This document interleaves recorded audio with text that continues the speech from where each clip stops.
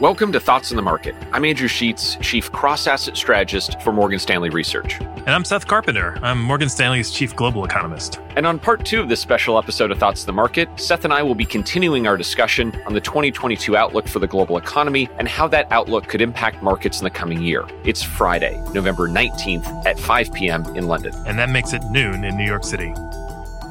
Seth, you speak to a wide variety of clients, and this topic of the supply chain, keeps coming up in a variety of formats. It comes up in our financial discussions, it comes up in the popular press. Is there a part of this story that you think is poorly understood or maybe misunderstood, amidst all this focus of supply chain stress? I think I'd point to 2 key areas where maybe there could be a little bit more attention focused. The first one, and I was sort of talking in these terms before, is the difference between the price level and inflation. Now, if I am at the store and I'm looking at milk on the shelf, all I care about is the price level itself. Is milk more expensive than it was before? Is the price high? When the central bank, when investors look at prices, they're actually measuring inflation, the rate of growth of those prices. And I think that key distinction is one of the big parts here.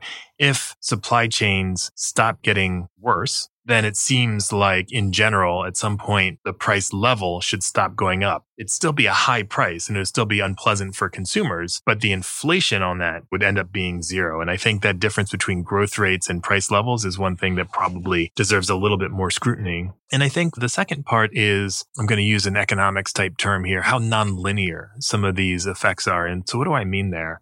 If you think about the auto industry, which has been in the news a lot for having a shortage of microchips, for example. Suppose you had a car that had 95% of the parts already assembled, 5% were missing. That's not a car. That's spare parts.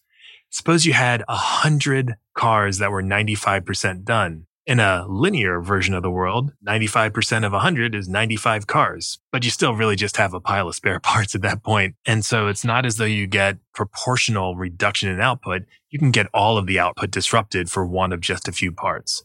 I'm curious to see how it resolves on the other side. Does it turn out then that all of a sudden we're faced with a glut of extra products because those few missing parts are now delivered? And so all of a sudden that final assembly can get done and we have a lot. I don't know what the answer is. We've assumed that it's much smoother than that when things unwind, but there really is a lot of uncertainty here. So Seth, the last 18 months have been really hard, but, you could maybe argue that for the Fed, its decisions have been somewhat easy. And we've seen the Fed and other central banks take extraordinary action. But, now the Fed, the European Central Bank, a lot of these central banks are now coming under a lot more pressure on the one side to say, inflation's now picking up, you're making a mistake, to, the economy's still not normal, it still needs a lot of support. How do you see those debates playing out? And how do you think some of that ultimately resolves itself next year? I mean, debate is exactly the right word. And I love to note to clients that my job used to be to argue over what should happen with policy, but now my job is just to think about what's likely to happen.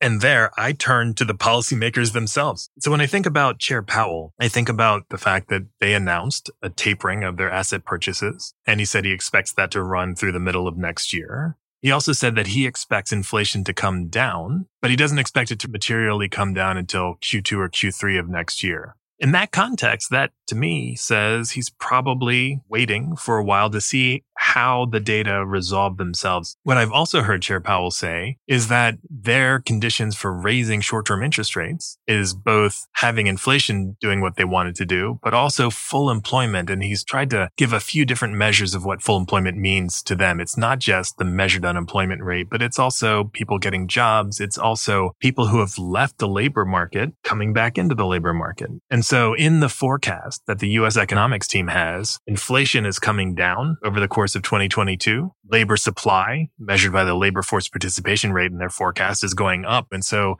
when the U.S. economics team puts those two together and thinks about how Chair Powell has characterized the Fed's decision-making process, they come to the conclusion that it seems natural to think that he's going to want them to wait at least through the end of 2022 and right at the beginning of 2023 before starting to raise short-term interest rates. Now, you're our cross-asset strategist, and so you know for a fact that markets have been pricing lots of other things. And Seth, it's fair to say that's probably one of our more controversial assumptions for next year, this idea that the Federal Reserve doesn't end up raising interest rates in 2022, even though that is, as you mentioned, what the market's currently expecting. Correct. It's definitely a place where we are out of consensus. And I think as we got the recent consumer price index report that showed still quite high inflation, and as markets start to look for, the next couple of months where those inflation prints go, I think the market is expecting inflation to stay high for sufficiently long that Chair Powell and the Fed change their minds. And that clearly could happen.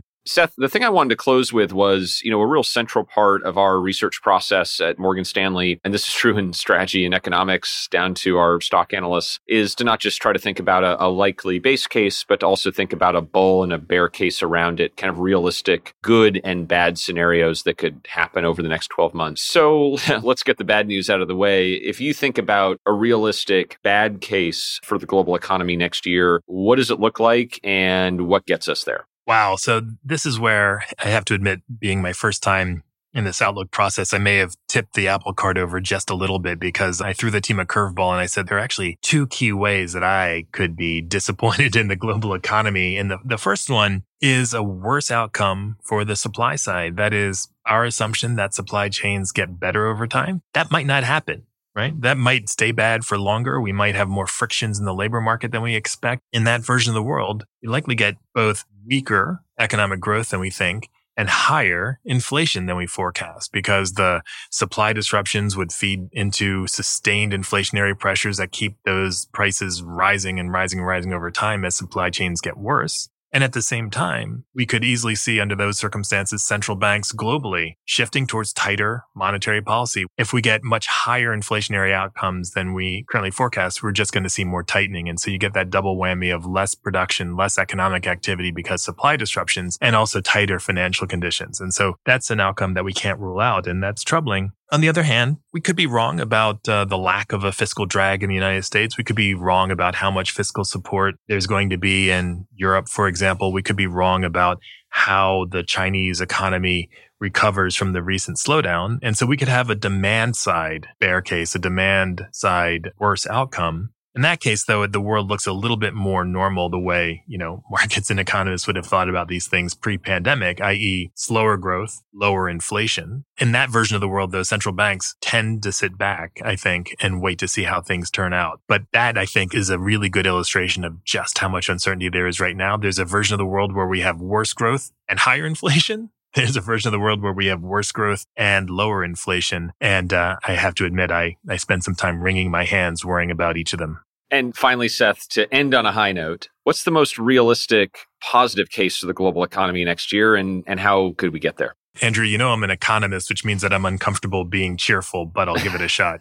So those global supply disruptions, the sort of inability of consumer goods to sort of flow to market as fast as people want to buy them, the restrictions on commodity production that have led to the really high prices. I have to believe there's a version of the world where that all gets resolved much more quickly, right? Where all of those partially produced goods that only need one or two extra spare parts, that ship arrives, those spare parts come in, and then all of a sudden we've got a glut of supply instead of a shortage of supply. I think in that version of the world, we have a really virtuous cycle. A couple things happen. One, inflation starts to come down much more quickly because there's much more availability of all those goods that people are looking to buy. Second, there's a lot more availability of all those goods that people are willing to buy. And so as a result, you can have that economic activity picking up. I think at the same time, in the same spirit of a better supply outlook, the labor supply could fix itself more quickly, in which case wage pressures start to ease a little bit. People feel more comfortable coming back to the labor market. Maybe that's because of the increasing vaccinations, especially among children. Maybe it's because we get past the winter and we have a milder winter when it comes to the pandemic. All of those sort of supply things, both physical goods and greater supply and more labor supply, if those happen together, then we should have faster growth. But as it turns out, a bit less in the way of inflationary pressures. And so that really would be sort of a fantastic outcome. We'll have to stay tuned. Seth, thanks for taking the time to talk. I have to say, Andrew, it's always my pleasure to get to talk to you. Thanks for listening. If you enjoy Thoughts of the Market, please take a moment to rate and review us on the Apple Podcast app. It helps more people find the show. The preceding content is informational only and based on information available when created.